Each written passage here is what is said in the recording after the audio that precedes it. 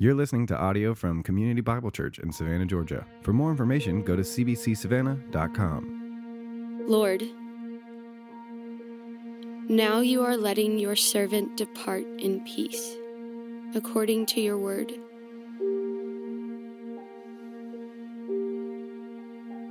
For my eyes have seen your salvation, that you have prepared in the presence of all peoples, a light for revelation to the Gentiles, and for glory to your people Israel. And his father and his mother marveled at what was said about him. And Simeon blessed them and said to Mary his mother, Behold, this child is appointed for the fall and rising of many in Israel, and for a sign that is opposed. And a sword will pierce through your own soul also, so that thoughts from many hearts may be revealed.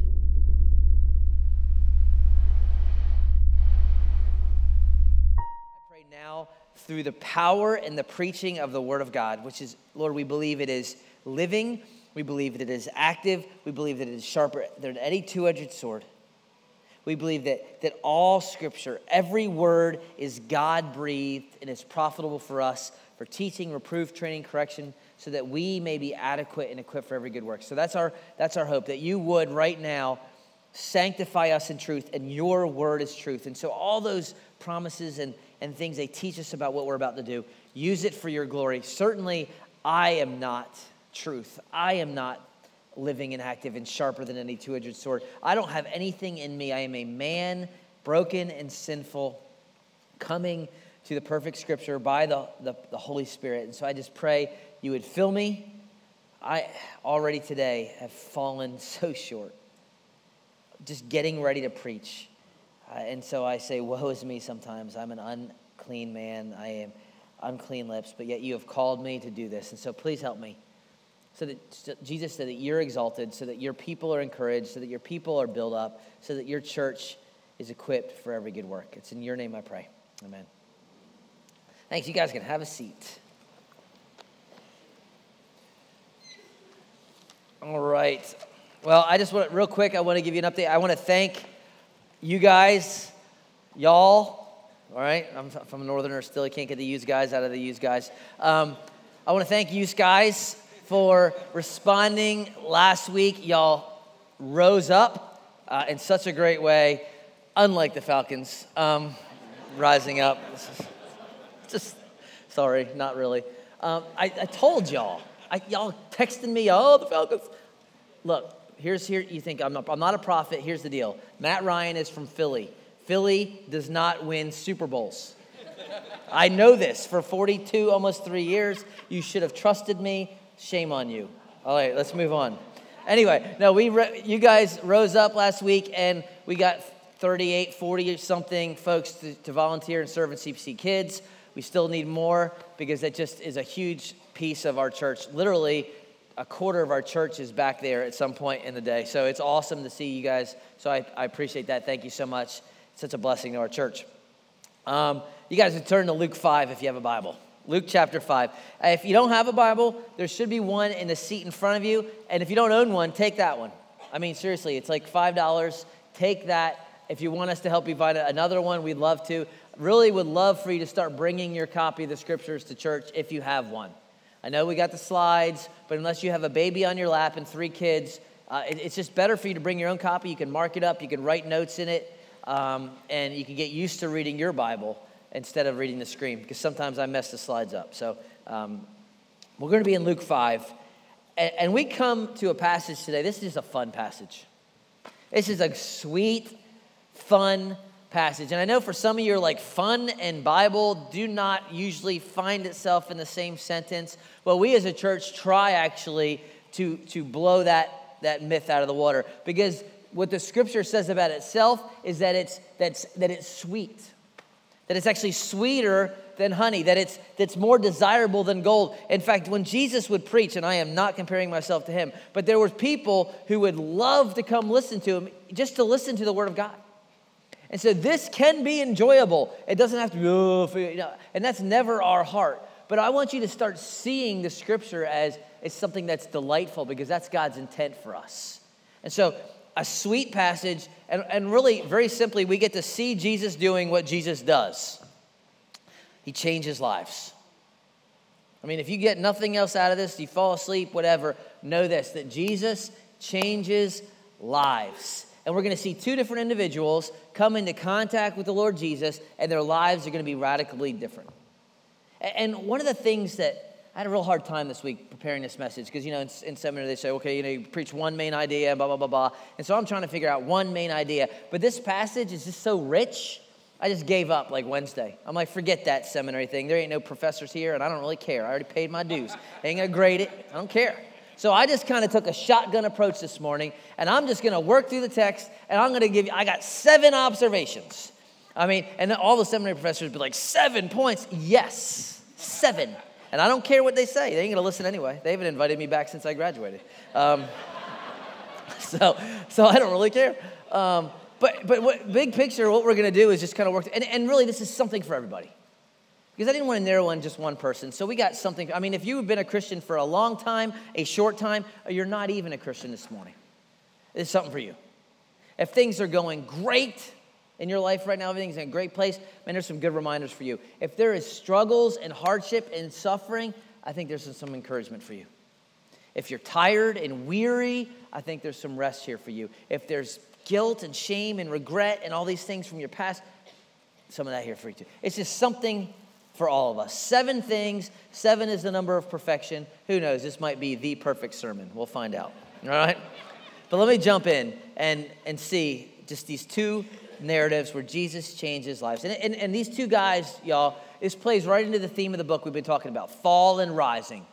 That there's going to be a fall and rising depending on how people respond to Jesus. And what we find out is the people that are on the cuff, that are the fringe, the people that you would not expect, they are right at the middle of what Jesus is doing. There is a rising. But those who you'd expect, the leaders, the scribes, they're on the out.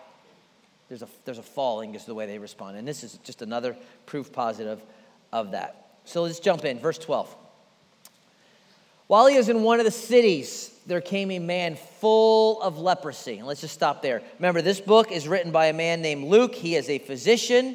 He's writing to a man named Theophilus to encourage him, to kind of inform him of all the things Jesus has done. And Luke gives us his medical diagnosis. There was a man full of leprosy. It's the same word he uses earlier of Jesus is full of the Spirit. So what we have is a guy who has an advanced case of leprosy. Been years. Now, when we hear leprosy, we've been in the church, a lot of us, so yeah, it's bad. But the reality is this, unless you've been to India or some places in the Far East or far south, you've never seen this. And even if you have, nowadays, it's $300 worth of medication and you're gold, right? It's literally very fixable. Just go down to urgent care. I got leprosy. They're like, here, take some Tylenol. We'll see you tomorrow. It's not that simple, but it's not much further. When they hear leprosy, they go, death. It is uncurable. It is death. And the way it worked was this, and there's all different types of skin diseases that they call leprosy, but the main one was one where you'd see a little spot on your arm, a little spot on your face, and it would start small, a little discoloration, and it starts to spread, and it starts to open. And as it does, it just kind of contaminates the whole body, and it's on the eyelids and on the ears and all over your body, and it basically kills the nerves so that you don't feel anything on your body anymore. So your hands are numb, and your arm is numb. And what would happen is your arms are numb, but you're lighting a fire, and you accidentally burn your hand, but you just don't feel it. And basically what happens over time is because you don't feel yourself, you stub your toe, you break your foot, you don't even know it, you cut your finger, you don't even know it. You actually wear your body out. You keep rubbing it down to nubs. And ears fall off, and nose falls off, and fingers, and you basically are just, you're crippled. And it's just a physically horrendous deal. But beyond the physical piece, the worst piece is the emotional piece, the psychological. Because as soon as you get this deal, you are immediately quarantined. You are out of the city. You are out of everything. You're gone because it's so contagious. And you would have to dress in these clothes that would identify you as a leper. And you would have to grow your hair out into like an 80s rock and roll mullet to identify yourself as a leper. And anytime someone's walking down the road or gets close to you, you got to yell out, unclean, to identify, so that because they're so scared, they don't want you to sneeze on them. They don't want you to get near. They had rules of how close you could actually get to these guys. On a windy day, 150 feet. On a calm day, because it was so you could so easily contagious, so easily catch it, right? And that's what's going on here. This guy's life is wrecked. And people were terrified. They didn't want to look at you. They didn't want to be around you. They could smell you coming, the decay of your flesh. It was a horrendous existence, right? Horrendous. And we don't have any concept of the fear that these people, when you hear leper or unclean, we don't get anything. The closest I can give you, and some of you ladies will know, this will hit you right home. When you get the email from the school, dear parents, we regret to inform you that there has been a lice outbreak in your child's class. And lice is a powerful word. Okay, some of you are scratching.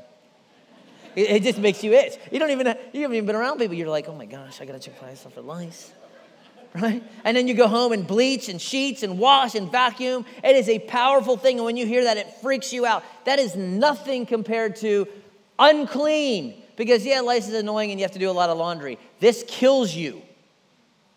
It radically changes your life. And so here's a guy, he has an advanced case, which means for years he's had this thing. And if he was married, which he probably was, that means he hasn't seen or hugged or touched his wife in years. If he had a couple little ones, now they may be teenagers. They might have a family of their own by now. And he's never got to pick up the grandkids. He's never got to hug his kids. His career that he trained his whole life, he was an apprentice, and then he was an assistant, and then he was this. His whole career is gone. There is no career anymore. All his buddies, all his friends he grew up with playing ball, they're gone. They don't want anything to do with him. He is isolated. It is lonely. He is despised. There is shame. And all he has to look forward to is a slow, horrendous death as his body falls off in front of his eyes. Right? And so that's what's going on when you hear leprosy. And so he is in one of the cities, which is actually not where he's supposed to be. He's not allowed in the cities, right? But he must have heard that Jesus was there. It's the only reason he would have the guts to kind of go into the city. And so he comes and he's full of leprosy. And you can just picture what's going on. He's yelling, unclean! And everyone's, whoosh, and they're scattering, right? Peter and James hiding in the bush, right? John climbs a tree. Everyone's running, right? They're scared. Everyone except for who? Jesus.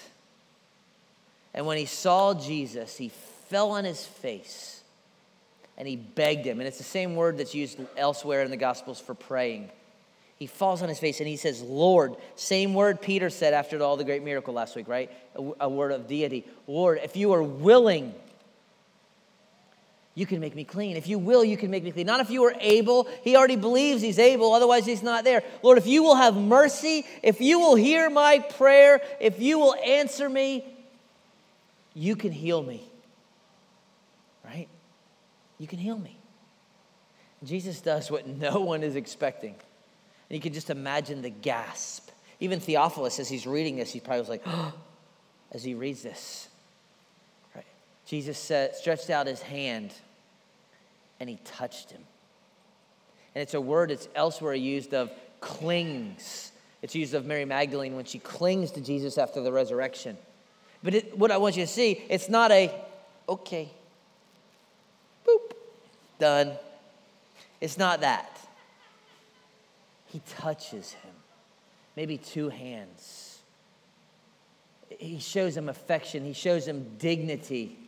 He reaches out and loves on this guy, right? The guy wasn't expecting, the guy's expecting a word, he gets a touch. And y'all, this is a man that has not been willingly touched in decades. No one's held this guy's hand. No one's put their arm around him. No one has hugged him. He hasn't felt touch. Can you imagine what that's like? We take that for granted. We walk out hand in hand. We hold our kid's hand in the Walmart, put our arm around our spouse, right? All the dating couples are all like, get their Bible in one hand. Ooh, I love you. You know, I mean, your touch, right? It's so vital. It's what God has created us to feel, and he hasn't felt it. And so Jesus touches. And there was this rule in the day, and it wasn't Jesus' rule, but it was a rule that you couldn't touch a leper, because if you touched a leper, then you would become unclean. So you would catch their uncleanliness.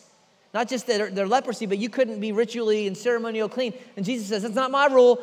That's not my rule. He needs my touch. I'm not worried about getting infected by him, but I'm going to change him, though. There's going to be something he gets from me. I'm not going to get anything from him, but I'm going to give him something. And so immediately, untouched, the leprosy leaves. I mean, his eyelids, which are probably droopy, his face, all gone. It's like he's been using Proactive, ladies, for like 30 years. He's like clean. If he didn't have fingers, I wonder if they like sprouted back, like, whoop, you know, kind of like that, I am Groot, you know, that tree guy. I mean, like, you know, all of a sudden fingers and toes pop up. I don't know what it looked like, but I know that he was new, right? And so Jesus responds and says, tell no one. Tell no one. And the reason why is because once you start telling everyone that you got healed, everyone wants to get healed, and now Jesus can't go anywhere because the crowds are too big and he can't teach anybody, which is what he does anyway. But he says, don't tell anybody, but go show yourself to the priest and make an offering for your cleansing as Moses commanded for a proof to them. Well, what's that all about? A couple things. Number one, the religious leaders of the day had a list of things that would happen when Messiah showed up. And one of them is that lepers would be healed. And that was very rare. Only 3 folks in the whole Old Testament that were lepers got healed. So this was not a common occurrence. So when Messiah showed up and lepers started getting healed, then you'd know something was happening. So that's going on. But the second thing is that the Old Testament had very specific requirements for what happened after you were cleansed from leprosy. And the thing you would have to do is you would go to the priest, and you can read about it all in Leviticus 14 if you're kind of a Leviticus guy. But let me just summarize. You would take 2 birds, and you'd have a bowl of water, and this bird you would kill over the bowl of water. And then you would take this bird, and you would dip him in the water, it has a little bit of blood, and then you would kind of like toss him out, and he would go free. And the picture was, something has to die so that you can be cleansed and go free. That's the picture. And then you would shave all your head and shave all your eyebrows. You look all crazy. You put on a new set of clothes, you take a bath, and you basically look like a newborn baby, a grown man baby. With no hair and no eyebrows. But you would look new. And the idea was, this died, this went free, so I could be new.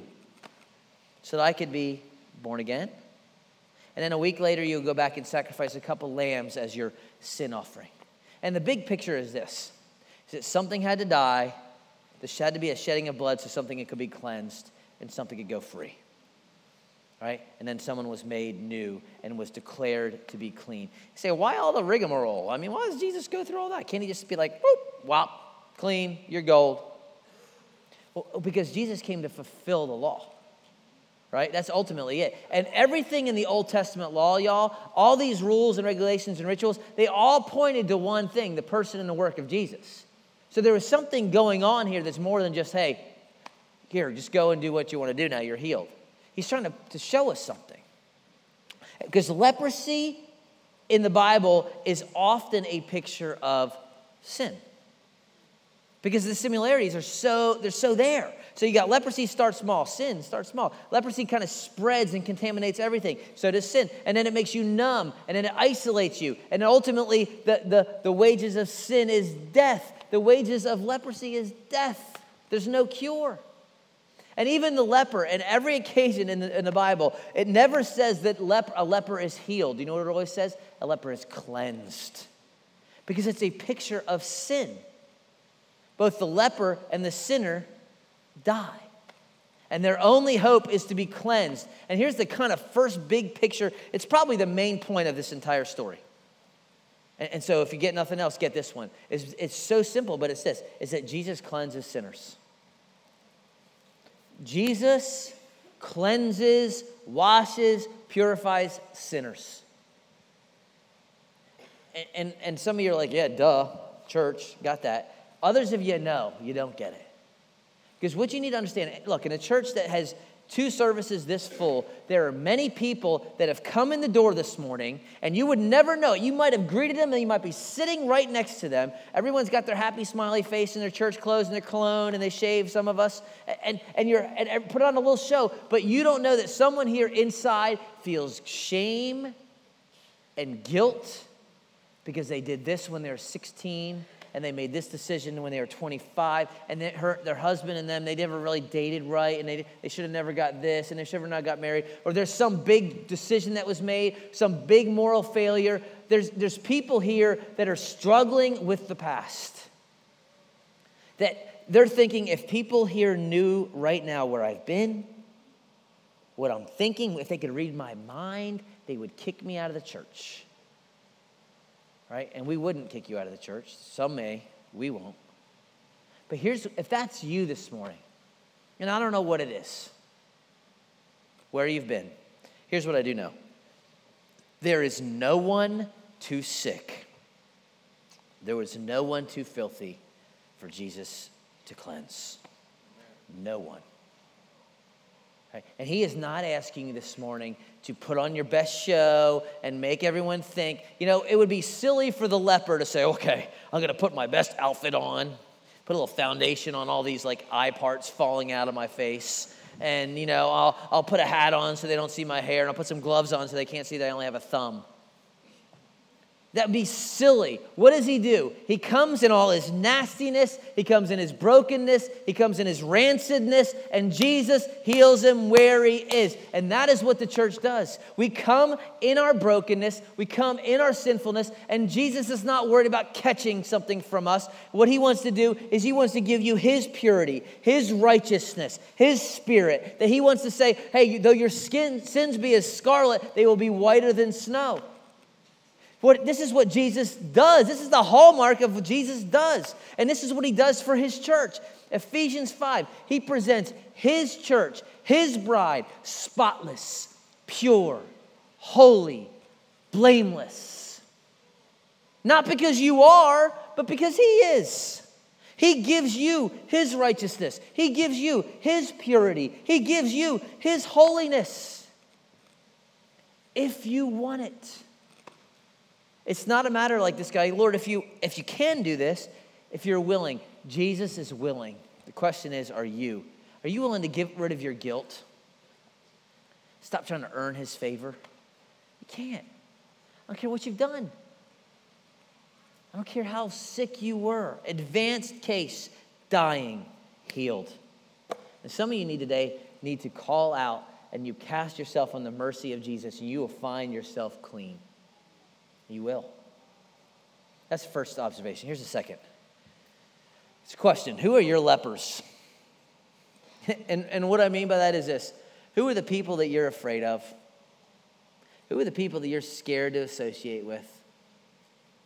And I would challenge you that these are the very people that Jesus wants you to reach. Don't go up and say, hey, you're my leper. Pastor told me I need it. Don't do that. You're my leper. But I will say this, it's probably the person that you think is nasty. You're just like, that guy is filthy at the office. I can't believe he lives his life that way. It's probably the person that you're super annoyed with. I mean, super annoyed. That might be your leper. Right? It might be that family member that's got addiction issues. Right? It may be somebody that's forgotten in your family. Someone's in a nursing home. Someone's in prison. These are the lepers. Jesus did not come. We'll see it next week. He didn't come for the sick, for the healthy. He came for the sick. He came for the lepers, not for the doctors. Right? And so that's what we're about. Look, and for just as an encouragement for you to know, I was a leper, and so were you. I don't care if you grew up in church or not. Most of you didn't, or maybe you did, but you did your typical church. Oh, I went off to college and I kind of strayed a lot. I strayed a ton. I wasn't a believer. I mean, I had people, if you were sitting next to me at the Applebee's with your family, I would have made you blush. And I wouldn't have cared that your 4-year-old kid was there. Right? And so it was funny, when I got to seminary, I've told you this story before. I had a buddy in my class, he was studying to be an Air Force chaplain, and he told me, he said, hey, you went to Citadel? I said, yeah, I went to Citadel. He said, my brother went to Citadel. What year? Class of 96. Oh, it was class of 96. My brother was class of 96. What was your name? I told him my name. He went and told his brother and said, hey, dude, one of your buddies from Citadel's here. His name Bill Fowler. He was like, you are kidding me. We used to pray for that dude every week at Bible study. I made a prayer list. That's how leprous I was. Okay? And so if this leper, someone can reach out to this leper and pray for this leper, then certainly you can, right? All right, so that's the first two observations. Here's what happens next. Now the report about him went abroad. This guy starts telling everyone, I'm healed. And it's actually encouraging for him. And Jesus can't go anywhere. So many crowds, great crowds gathered to hear him and be healed of their infirmities. But notice this phrase, circle the but. But he would withdraw to desolate places and pray. That seems so uncharacteristically kind of Jesus, doesn't it? All these needs, all these people need to be healed, all these people coming. Where's Jesus? He's hiding on the side of the mountain. He got alone with the Father. He takes his disciples. And this, by the way, is the pattern in the Gospels. You'll see it. I mean, Jesus works hard. He goes and does all these things, but then he'll take some time off with his disciples. He'll go and pray. He'll go be with the Father. And here's the third observation. This is for some of you this morning. Is rest and refueling is actually a good thing. Doesn't seem real spiritual, right? It's not go to your quiet time. But you know what? God has created rest and you need it. He has given Sabbath, we'll see this next week. And it's the Sabbath was made for man, i.e. you need it, not man for the Sabbath. God gives rest and it is good. God doesn't need to rest himself. 7 days he creates, on the seventh he rests. Why? It's a pattern for you, that you would take rest to refuel, to restore your mind and your soul and your body. And it is a good thing. And I know there's times and seasons where you're working 80 hours a week and you're in your residency or you got this or it's a big project or whatever. I get that. There are times for that. But you need to take a break, a time for rest and a time for worship. Jesus did, right? It's a good thing. And I know some of you, we got some super high-powered people here. I mean, you could work 365, 24/7. We got people that are just want to go. You could be out every night. I get that. We got people that are caretakers. They're taking care of kids. They're taking care of their parents. They're doing all these things. And when you're constantly pouring out like that, it is imperative that you get some rest. It's imperative. Rest is good. Some of you need to learn a very simple word. You know it already. You need to start using it more. You know what it is? No. Everyone say no. See, you can do it. Now, when I ask for people to work in the nursery, you say yes. But everything else, you can say. Now, there's times to say yes, but there's times you don't need to feel guilty. There's always going to be 10 more things on your list. Always. And you are not more spiritual. Let me just tell you, you are not more spiritual just because you don't take your vacation day. I never take my vacation days. Well, you are dumb, sir. Because they're there. All right? And I'm not talking about, I know there's times of busyness. I get it. Jesus needed to get away with the Father. He needed to pray. He needed to rest. What does that mean for you? You ain't Superman. You're not Superman. It is a good thing. Right? And so maybe a day down at Tybee, read a book. Maybe it's a movie night. Maybe, husbands, your wives have been, doing all these things and you're just going to give her a night out. You feed the kids hot dogs and mac and cheese. Moms, they will not die, I promise. And you go out and you take care of the kids and you play Nintendo or whatever with the kids so she can get out. I don't know what it is, but you need to take time. You need to be purposeful about it, where you restore your mind, your body, and your soul. You need to get, not just your body, your mind and your soul too. You need time with the Father. You need time in the Scripture, but it's a good thing. And so some of you need that. Let's continue on. Next story. First guy restored. First guy changed. Here's the next guy. One of those days as he was teaching, Pharisees and teachers of the law were sitting there. It would come from every village of Galilee and Judea, from Jerusalem. So you got a bunch of these Pharisees and these teachers. And Jesus has the power to heal, it says. Okay, now we hear Pharisee, and if you grew up in the church, you immediately go, bad guy, right? That's what we do. We know Pharisees mean bad guys. But the reality is most of us don't know why. We're just like, Pharisees, bad guy. That's because Bill said it, right? But here's what so you need to understand, these guys weren't as bad as you may think. In fact, you probably, if you lived then, you would have went to one of their churches, okay? So the Pharisees were a group of religious leaders, not priests, who their job initially, when they began, was to keep people in line with the Mosaic covenant. That's a good thing.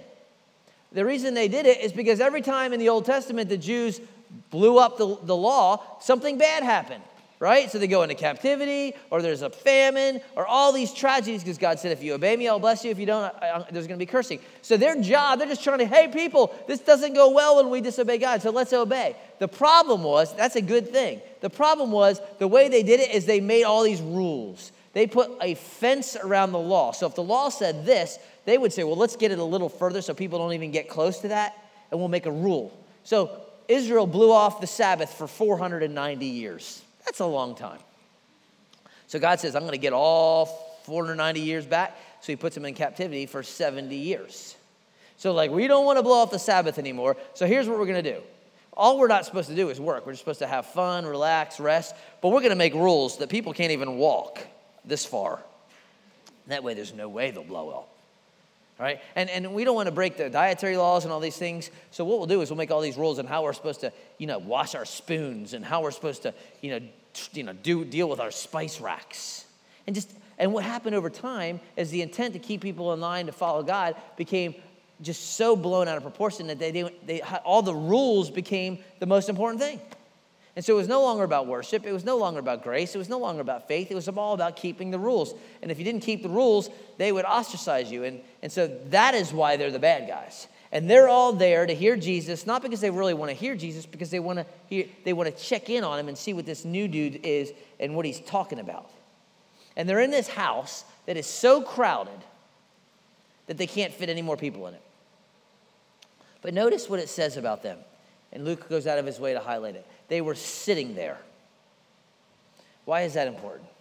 There's two reasons. Number one, if you're trying to get more people in a house, you don't sit on the floor. You stand, right? So we can just cram everybody in we'll just kind of stay here and it'll be nasty, but at least we get more people in. But they're not having any of that. They're going to sit. Why? Because sitting is the position of authority. It says, I'm the boss. This is why Jesus, when he teaches, he would sit. And so what they're doing is, I really don't care that we can't fit more people in here. I am sitting because this guy, this nobody from Nazareth, is not telling me that he's my boss. I am not under his authority. So you can just picture them just sitting there with their arms folded, taking up space, while outside, all the people that really want to be there can't get in because they're in there just to check in on Jesus. And here's the observation. This is a biggie. All right? Don't let your religion keep people from Jesus.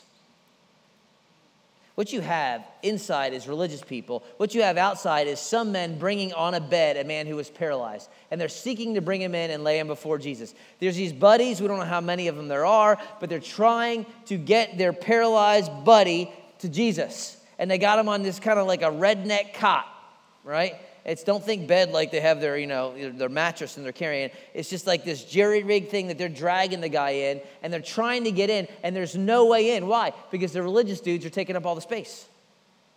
So the guy that needs to get in and wants to get in can't get in because the guys that don't really want to be there are taking up all the space. The religious people are keeping people from coming to Jesus. Don't do that. And I know you're thinking, well, I don't do that. I had plenty of seats next to me this morning, and I let people sit next to me. I'm not talking about your seat in church.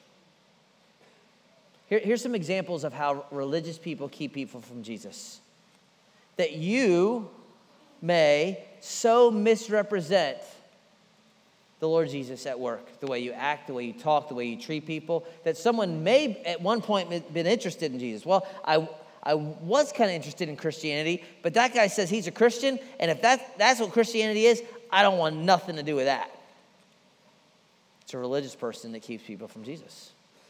Or maybe it's like these guys that you make it all about the rules, about do's and don'ts. Pharisee literally means to separate. And some Christians think that it's their job to say, Christianity is about don't drink, don't chew, don't go to girls will do. It's about what I don't do. It's about what I don't do. I don't listen to the radio. I watch the TV. I don't have any non-Christian friends. It's do. It's all about that. And you have misrepresented Christianity. There's no Christ in it. And you keep people from Jesus. Or maybe it's all about the facts for you. I mean, you're great at going to coffee shop 6 a.m., having a 4-hour quiet time, doing all your homework, taking all your notes, writing in your journal, and then you go light everyone up at work. Then you go slam the kids. Then you go disrespect your husband. Then you go talk trash about this person. And they're like, yeah, That's great. 4-hour quiet time. What's he studying? How to be a jerk? Is that in there? Right? Or maybe it's all about your preferences. This type of music, this type of schooling, this type of translation of the Bible. Maybe you're keeping people from Jesus because you are flat out joyless. No joy. That you're known for what you are against, not what you're for. Or maybe you have so linked, and this is a biggie, especially in the Southeast, you have so linked Jesus with politics that people don't want to hear nothing about it. Look, there's hypocrisy in all of us. I mean, if you're like, oh, the church is full of hypocrites, yeah, come join us, okay, right? Everyone is a hypocrite somewhat because everyone is a sinner. But sometimes we're more than others. Sometimes we're the guy that says this and that and has my Bible and this, and then it comes out the guy's having an affair. Or he got a DUI last weekend. And he's been slamming, drugs and slamming this. And it just brings the name of Jesus to no respect. One of my kids, he's in second grade, he has a teacher, and this lady is a stickler for handwriting. I mean, a stickler. I mean, if the line is not 90 degrees, I feel like it's like, But here's the thing about it. She writes notes home, and her handwriting is the neatest handwriting I've ever seen. I think she's created the English language. She is the inventor of the alphabet. That's how neat her handwriting is. It is unbelievable. And so I'm like, you know what? She has the right to slam my kid's handwriting because her handwriting is impeccable. Right? It's not like some doctor that says, yeah, you need to have good handwriting. And you're like, You can know that doctor's right. You can't read it. No, it's just the way it is. But I can have respect for that. People don't have to agree with you. But at least if you're consistent, there's some respect.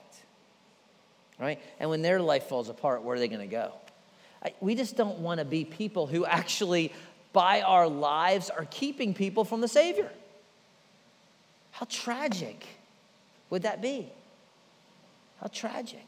Instead, we want to be like these other guys.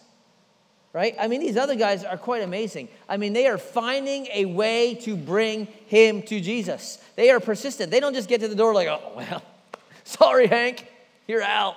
I mean, it's too crowded. Let's go home, right? You're just going to have to live as a paralytic. Sorry about that, dude. We tried our best. What do? They're like, we can't get in. We can't get in the window. We can't get in the door. Dude, let's climb up on the roof. That's why I said these guys are rednecks, by the way, okay? So they're like, dude, let's get up on the roof. Yeah, man, it's awesome. So they climb up. And don't think roofs like our roofs, like angled. Think flat roofs. That's the way they are. And don't think like shingles. Think wood strips or tile strips, okay? And they climb up there. And Jesus is in the corner teaching. It's pretty crowded in there, and the windows are full. And you can just picture it, y'all. I mean, this is almost comedic, where you hear some shuffling, and, Jesus is teaching, and the Pharisees are all, like, looking up. And all of a sudden, there's some dust coming down. It gets on one of the Pharisees' robes. He's like, dude, what in the world? I just washed this thing. And all of a sudden, there's a little light come through. You see, like, a finger. And you see an eyeball. No, Hank, he's over there. He's over on that side of the room, okay? And so they can move over, and then the same thing goes over, and they're taking the shingles or the tiles or whatever off, and all of a sudden, down pops this guy. He's paralyzed, so he can't move. He's kind of just hanging there on this cot right in front of Jesus. And then first, like, I can't believe I got this robe dirty and all this thing, they're all mad. And Jesus just looks at him, right? And it says he sees their faith, and it's all of their faith, not just his. It says he saw their faith. It's amazing to him. And let me just say, we don't want to be the Pharisee guy. What do we want to be? We want to be cot carriers, y'all. We want to be cot carriers. Be creative. Be a redneck. It's okay. But the point is this. They did not give up trying to bring people to Jesus. Are you that creative, or do you quit? Well, I invited them to Easter last year, and they didn't come. Did you offer them a ride? Hey, dude, because that's what, I just don't know where it is. Yeah, because everyone doesn't have the internet these days. But yes, there's always excuses, right? There's always going to be obstacles. So if someone's like, hey, I just don't really know how to get to community group. I really don't know where your church is. All right, you show up at 8:30. Honk, honk. Hey, here's some coffee. Come on. We'll go out to eat afterwards. Yeah, I just don't understand the Bible. I don't even have a Bible. Let me buy you one. I got your name on it. Right? Oh, I'm so busy. I'm working on the car. Oh, cool. You're working on the car? Could you show me how to change the oil? I'm going to come over. Just show me what you're doing working on your car. You're playing golf? Oh, I'll go play golf with you. I'll go fishing with you. It's just being creative. People need Christ. Either they do or they don't. And if they don't, then why are you here? You see, he says he's making them fishers of men. This is Jesus teaching the disciples. Very good lesson. What does a fisher of men look like? Well, I got the leper, and now I got the paralytic. This is what you're going after. We want to be cot carriers, right? Not Pharisees. So there he is, dangling away. And Jesus sees their faith, and he says, man, and it's the equivalent of buddy or friend, your sins are forgiven. And understand, this is a radical statement by Jesus, because no religious leader speaks like this, right? Muhammad doesn't speak like this. Buddha, Krishna, all these guys, they'll tell you the path to forgiveness. You got to do this, you got to do that, you got to get reincarnated, you got to earn your favor, you got to pay God back. But nobody says your sins are forgiven except for Jesus. Why? Because he can forgive sins. Your sins are right now forgiven you.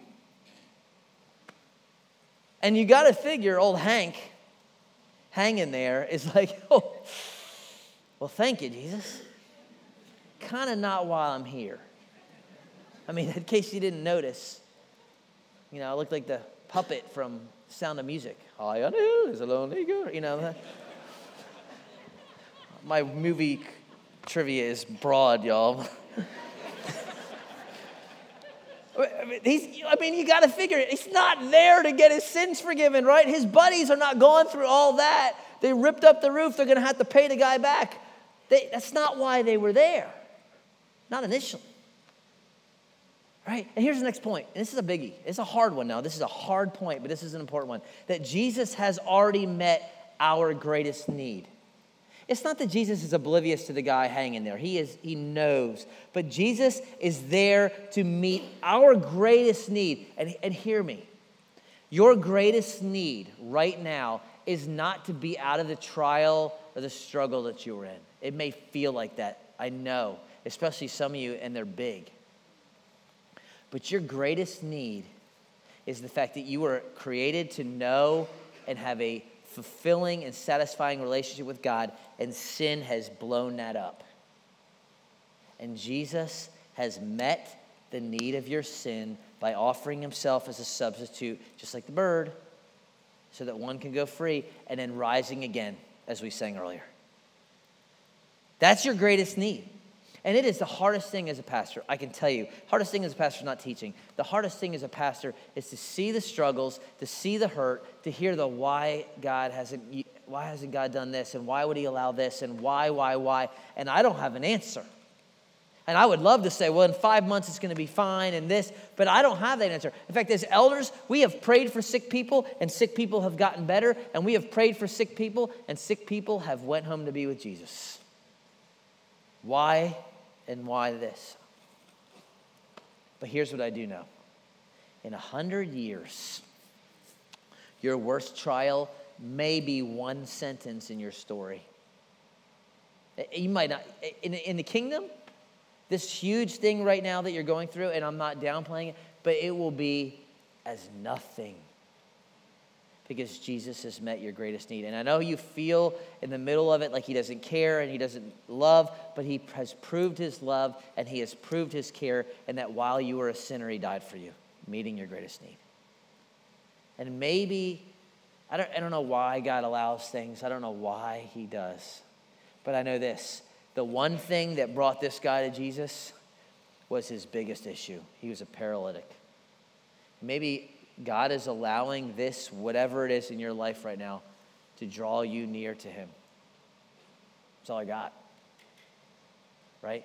But I do know this, that he has forgiven us for those who have called upon him and repented and turned to him. of our sin. That is their greatest need, right? That is your greatest need. One last thing. So Jesus says your sins are forgiven, and it makes these religious leaders flip out. Scribes and Pharisees begin to question, saying, who is this who speaks such blasphemies? Who can forgive sins but God alone? And that is a true statement. That is good theology. Who can forgive sins? Nobody. Only God. And so Jesus is perceiving their thoughts, and he answered them. You got a question? I got a question. Why do you question in your hearts? Which is easier to say, your sins are forgiven you, or to say, rise and walk?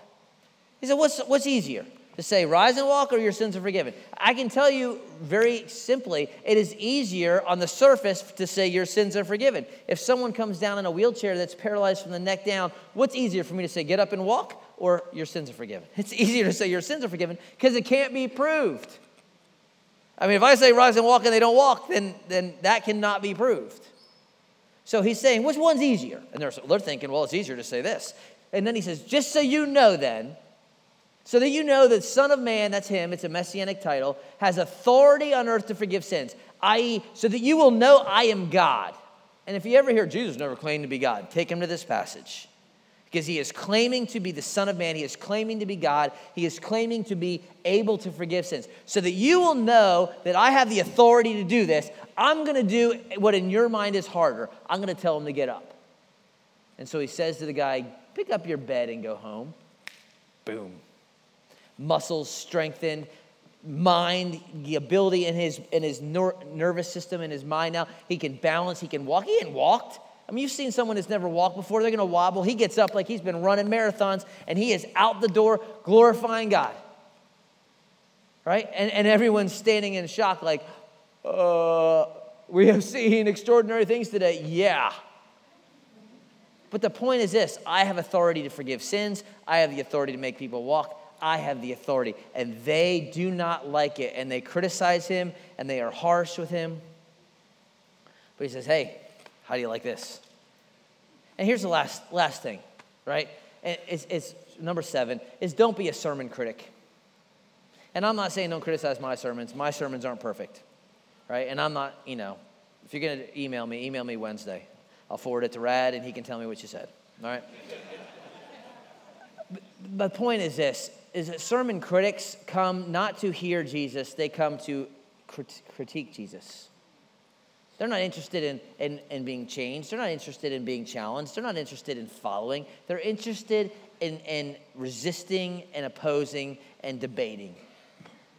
And don't be that. Not to me. I don't care if you do it to me, but don't be it to Jesus. Jesus speaks. He leads. Do what he says. Don't, no. Right? Because I'll tell you this. Sermon critics are never cot carriers, period. They're not. Right? Because they're so concerned about their self. Oh, you got dust on my arm. This is my brand new church shirt. That they won't get near lepers and they won't get near paralytics. So let's be a people that follow, listen, are changed. Right? I could give you 7 more points, but I don't have time, and you'll leave before I finish. So, but the big E on the eye chart, y'all, is that Jesus changes lives. He cleanses sinners. He forgives. He saves. If you are filthy this morning, not physically but spiritually because you just have guilt and shame, Jesus cleanses sinners. He cleanses sinners. He forgives the guilty if you call upon him. And if you're the religious kind of working out your own system of righteousness and you're judging what Jesus has to say, or I don't like what this church says about this, you need to stop. That's what Jesus would say, stop. You need to turn from your arrogance and your pride, and you need to believe in me. Right? And we're going to close. We're going to celebrate the table this morning as a church. And here's something interesting as I was thinking about it. Jesus asks the Pharisees, which is easier to say, rise and walk, or your sins are forgiven? On the surface, rise and walk is easier for Jesus to do one miracle, right? I mean, but think about this. What is really more difficult for Jesus, to heal one person or to atone for the sins of many? One miracle is nothing. The harder is actually your sins are forgiven. Why? Because it cost Jesus his life. Because he was the lamb that was killed that the leper would go free. He is the bird that was slaughtered and the blood shed so that the other could go free. He is our substitute. And he knows that. That's not a surprise. He knows he is going to Jerusalem to suffer. And it is his joy to do so. For the joy set before him endures the cross. And so we're going to remember that as a church. This was the harder, but Jesus did it because of his love for his sheep. All right, and if you're not a Christian, we'd invite you to just consider the forgiveness of sins that Jesus offers through faith in what he has done. And so you guys can come down. They're going to hand out the elements. And as they do, you're just going to have some time to reflect, to listen to the worship team, and then you can take when you guys are ready. But I want you to just remember, you're holding two elements in your hand. You're holding a piece of unleavened bread that has been pierced, that has been bruised. It has no leaven because leaven pictures sin. And you're holding what represents the perfect body of Jesus, bruised and crushed for you. Right? His body crushed so that you could go free. And you're holding a cup which pictures the blood of the covenant. Without the shedding of blood, there is no forgiveness of sins. So as you take, celebrate what Jesus has done for you so that you might have eternal life, so that you have your greatest need met. And so as you celebrate and you remember in a few moments, then we'll just stand and continue to worship. Let me pray.